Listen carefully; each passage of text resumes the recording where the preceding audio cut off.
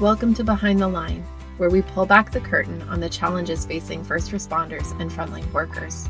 The work you do is unique, and so are the stresses that go with it.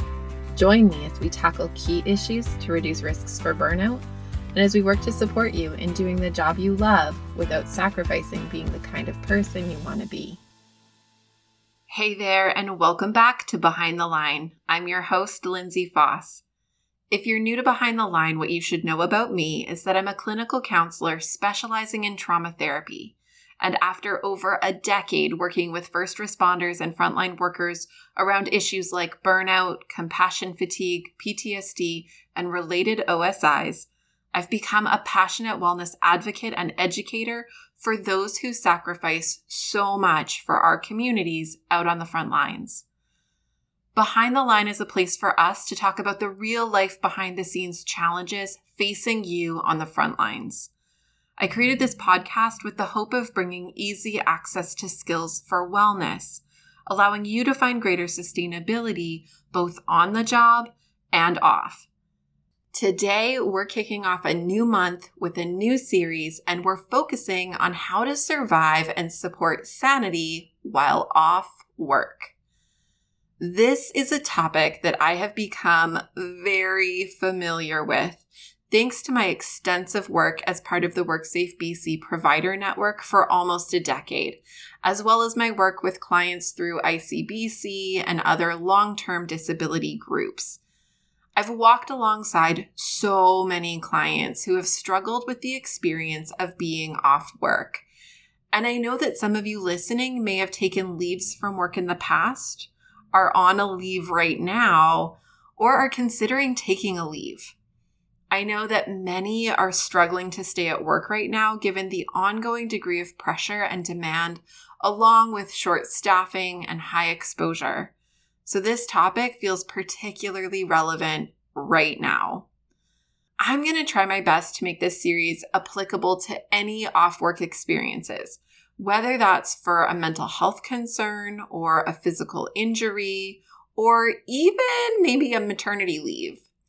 You know I love practical, so my goal is to make this as practical and useful as possible. We're going to call out the stumbling blocks that commonly show up when people are off work, especially when it's for an extended period of time. And we're going to talk about what to focus on and prioritize in an effort to keep your sanity and use the time off to recover well. Our focus for this episode today is to call out the common challenges facing those who are off work. I've seen these be fairly consistent, regardless of the type of injury or reason for being off work, although certainly exacerbated by mental health concerns or injuries that restrict motivation or limit access to supports. Among the challenges of being off work, and there are many we're going to touch on today, one of the most significant issues that I see is the challenge that we as people face in relationship to self-motivated or internally motivated routines. Now, this is not specific to those in emergency response or crisis intervention work. This is not just a you issue. It's a human issue.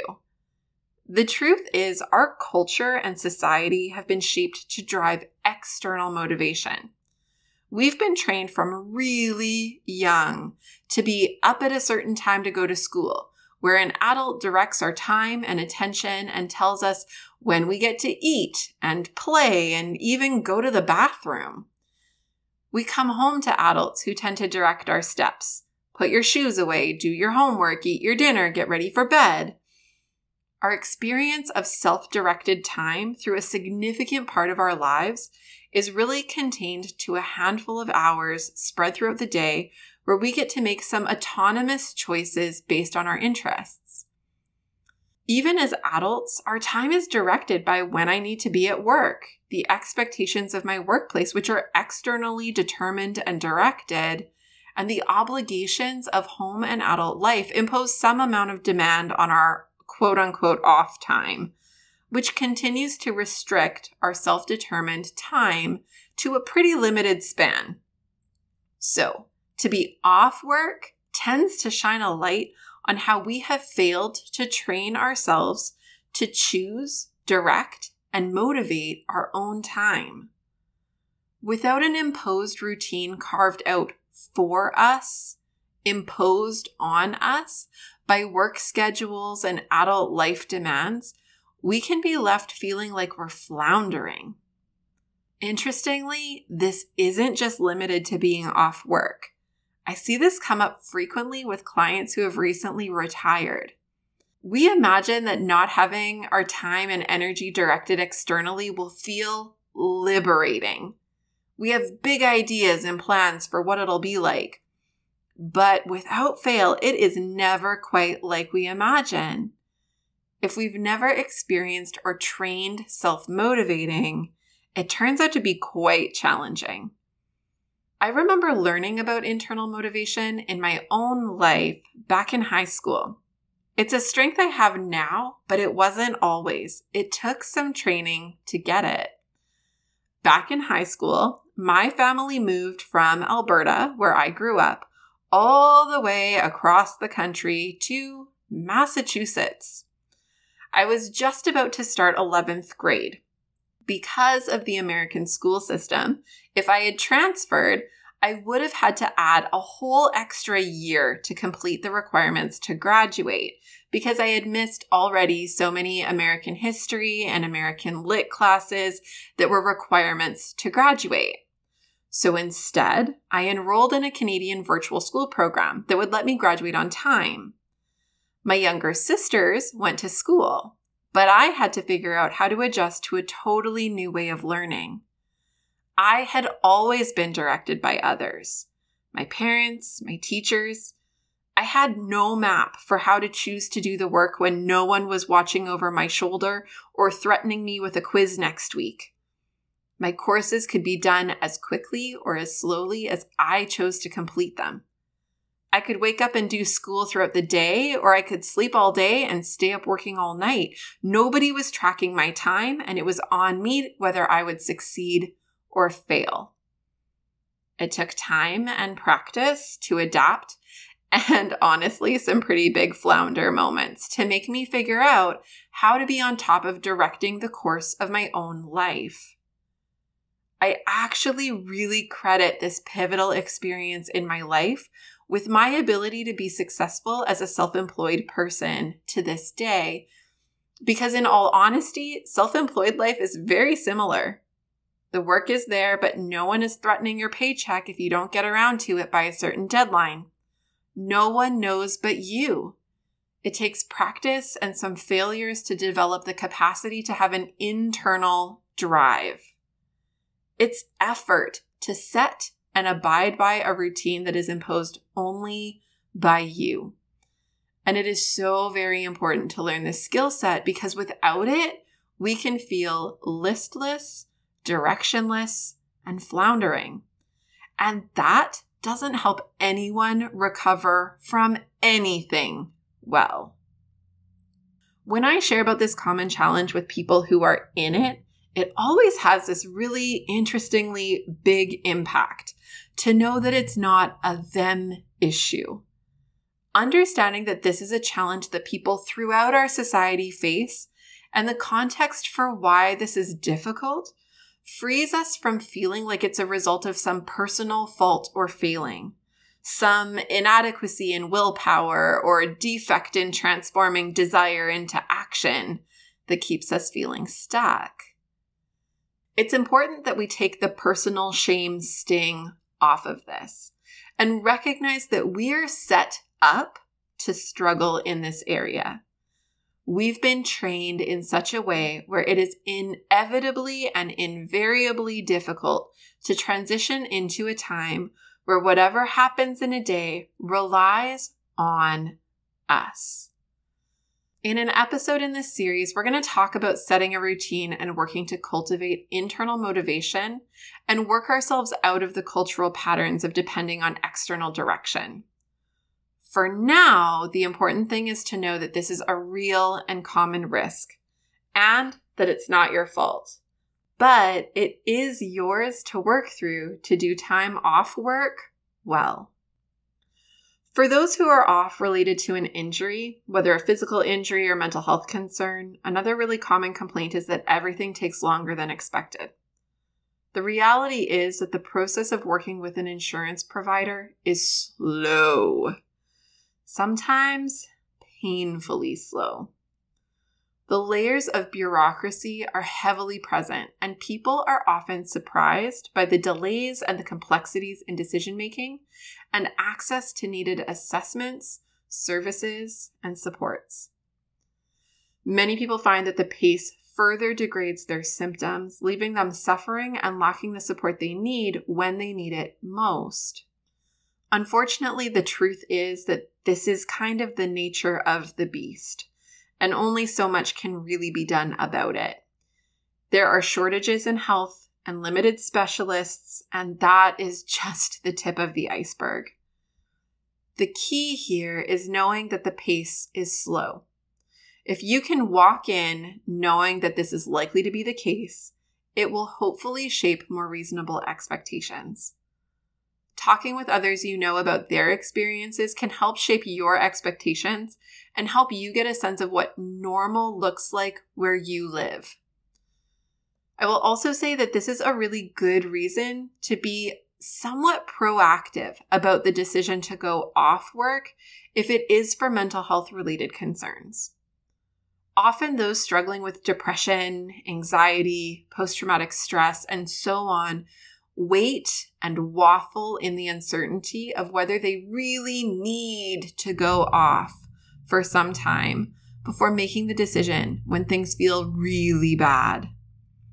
Believe me, I get that it's not an easy decision to make, but if we leave it until we are at our very lowest low, and then the process takes time and adds stress, it is going to feel further harmful rather than helpful.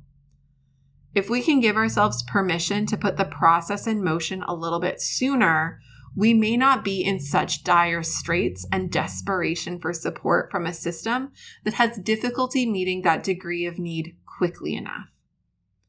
Many of those I work with reflect this and share that they wish they had gone off sooner, both in terms of having a bit more left in the tank to face the challenges of the system when going off, as well as having a little less cumulative impact to work through to hurry up and come out the other side.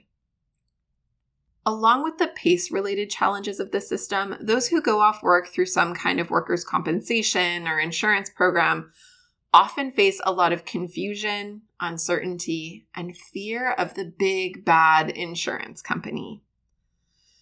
The reality is that entering this kind of system puts a lot of power into the hands of people who don't know you, and that can be terrifying. I'm not going to sugarcoat it. This is absolutely a legitimate feeling of concern. Decisions around diagnoses, approved limitations and restrictions, and determinations around return to work can be huge, life-altering decisions. And in this process, many of these are out of your hands, at least to some degree. The system is broken in a lot of different places, and so there are often challenges with clear communication, clarity of expectations, and a sense of next steps. This would be hard for anyone, regardless of the type of injury, but for those who are off for mental health-related concerns or injuries impacting cognitive function, such as head injuries, this can feel completely overwhelming. I see this a lot in my work. A client who is wrestling with severe anxiety or post-traumatic stress, being left waiting with little information or communication is a situation that is going to obviously lead to worsened symptoms. The nature of the process can, in its own right, undermine the wellness of the person who's supposed to be focused on recovery. I honestly wish I had some quick fix tips to make this particular piece easier. I don't, unfortunately, but I can offer a couple of reflections. My experience working in insurance-affiliated care for a little over a decade is that I have seen more humanity in decisions than I expected to. I have connected with many claim managers who have shown tremendous empathy, who have worked diligently to advocate for workers, And I have seen some bend the rules to benefit workers who really needed that bit of extra support. I wish I could say this is a universal expectation you can have, but while it may not be universal, I have seen it be far more common than I think most people expect when they're dealing with an insurance company. I've also seen a lot of growth in understanding within these companies.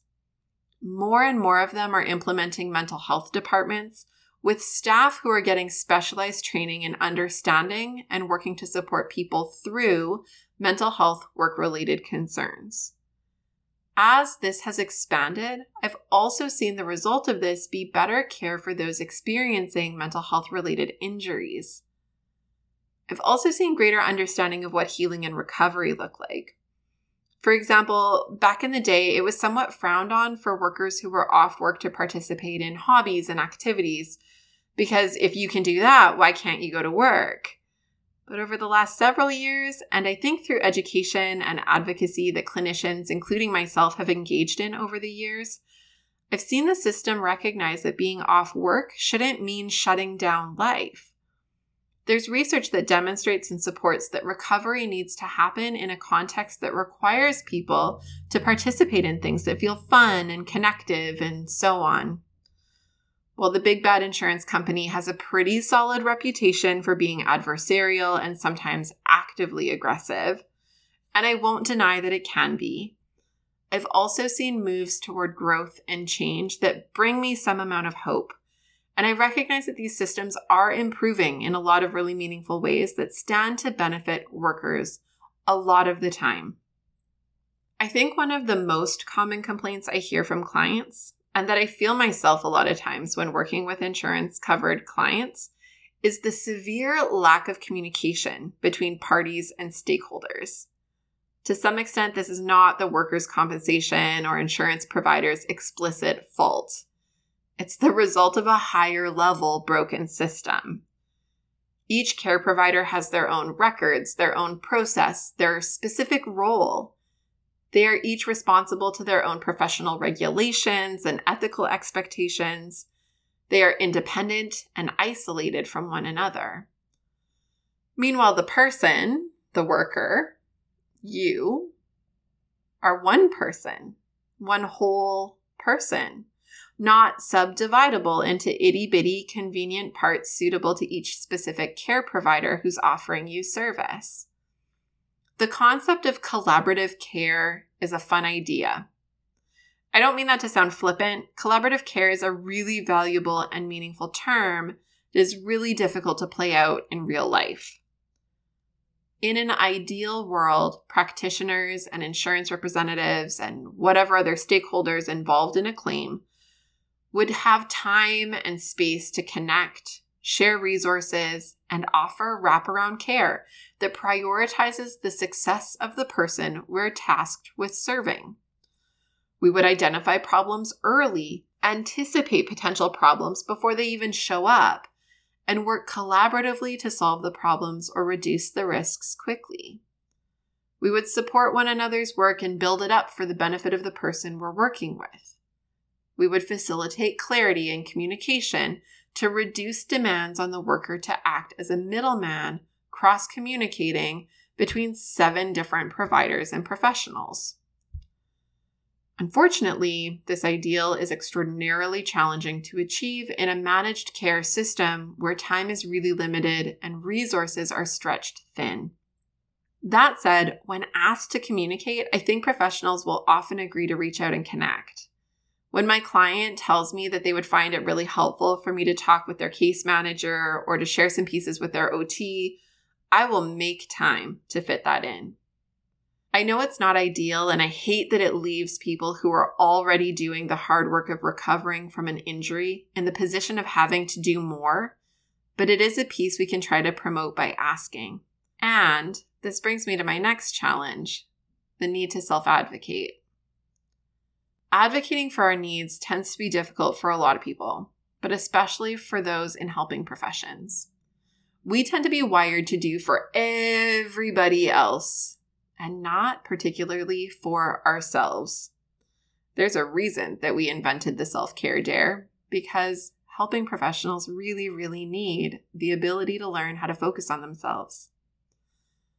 To some extent, this tendency may be a factor in what lands us off work to begin with, that we do so much prioritizing of everyone else and not ourselves. It may be that we have difficulty knowing and naming our own needs, having disconnected from them for a long, long time. We may have difficulty feeling worthy of support. We may struggle to justify our needs to others or communicate about our needs clearly. Perhaps we've lacked clear modeling for setting boundaries and enforcing them, which is a part of advocacy. Maybe we're shy or introverted or struggle to ask of others, fearing that we might be burdening them. There are a ton of reasons why self-advocacy can be really hard. Meanwhile, entering into being off work, particularly when it involves insurance companies and decisions being made that will affect your life on an ongoing, this skill set is going to be a need. What is really challenging is that if this skill set is already hard, it doesn't get any easier when we feel like our internal resources and reserves are depleted as a result of the injury we're recovering from. When we're hurt, exhausted, possibly highly medicated, struggling to do day-to-day life activities due to the impact of an injury or mental health concern, the last thing we want to do is fight. We may not feel like there's any fight left in us. And yet, as we face decisions that can change the course of the life I've worked so hard to build, the fight might be really important to the trajectory of where my life goes from here. Again, I can't say there's an easy fix to this one, but we'll spend some time tackling some tools to develop capacity for self-advocacy later in this series. Okay, the last significant common complaint I hear about as it relates to being off work is a super practical one that I couldn't do this episode without naming. And here it is: money. Facing a reduced income while being asked to recover is not easy. For many, pay from insurance providers can be variable and inconsistent, causing confusion and difficulty budgeting for the reduced income. We know that money is one of the most significant stressors in people's lives. So when we're working to reduce stress and recover, it is so unfair that we add financial stress to the mix. It's a bit like asking you to just feel better while slapping you across the face. The financial limitations can reduce our access to things that might benefit our recovery, like activities, interests, and hobbies. It can also, unfortunately, act as a bit of a lure to rushing the return to work before we're really ready. This is another important piece to be aware of. If I had the ability to front load this for newbies in first response and frontline work, what I would say is that you need to know that this is an occupational hazard and to prepare for it. It's kind of like a race car driver taking out a solid life insurance policy. The risks of the job are real, the consequences are real, and there's value in being proactive in taking action to protect financially from the possible consequences. In frontline work life, while I recognize this can be really difficult, it may mean proactively buffering savings early in your career that is earmarked for supporting you or being a financial buffer in the possible case where you face an extended period of time off work with reduced income. As someone who is self-employed and the sole income earner for my family, I've had to do this in my own life to be able to take each of my maternity leaves. It's not easy and involves a ton of sacrifice in the short term to set aside a little bit each month. But to have it there when you need it can be a significant relief and offer a different room, emotionally and mentally, for recovery to happen. Likely there are additional concerns related to being off work that I haven't mentioned here today. And if you have thoughts you would like to add to the mix or hear me talk about, please don't hesitate to reach out and let me know. I also want to say that while some of the quick fixes we've talked about today or pieces I've touched on today are kind of an introduction, we will dig in a little bit more as we work through this series together. Please reach out and connect if you have any questions or feedback. You know I love hearing from you and shaping this podcast to echo your needs and interests. I also love hearing about what you're working on and how you're using what we talk about on the show. You can find me on Facebook and Instagram at Lindsay A. Foss, where you can follow me or tag me, or you can email me at support@thrive-life.ca. I continue to be floored by your support, and I'm grateful that many of you are keen to share about Behind the Line to others on the front lines. Your efforts to share are so meaningful and are making a difference in the lives of others on the front lines. I get to hear those stories all the time. So thank you so much for sharing with those you know. Know that we can be found online on our website, on most major podcast platforms, as well as on YouTube. Click subscribe to get alerts about our latest episodes, or subscribe to our email list to hear from me about all the exciting things we have going on and coming up. You'll find all the details you need in the show notes, along with links to our free Beating the Breaking Point Indicators Checklist and Triage Guide, which is meant to help you facilitate self-assessing burnout and related concerns. If you haven't picked it up and tried it out yet, I'd really encourage you to check it out. It's a really fantastic resource and is great for doing an initial self-assessment, but also doing a bit of a check-in with yourself over time.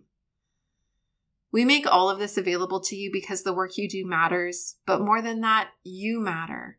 And we want to make sure you have what you need to keep up the good work at work, as well as in your very real and meaningful, mattering life outside of the work.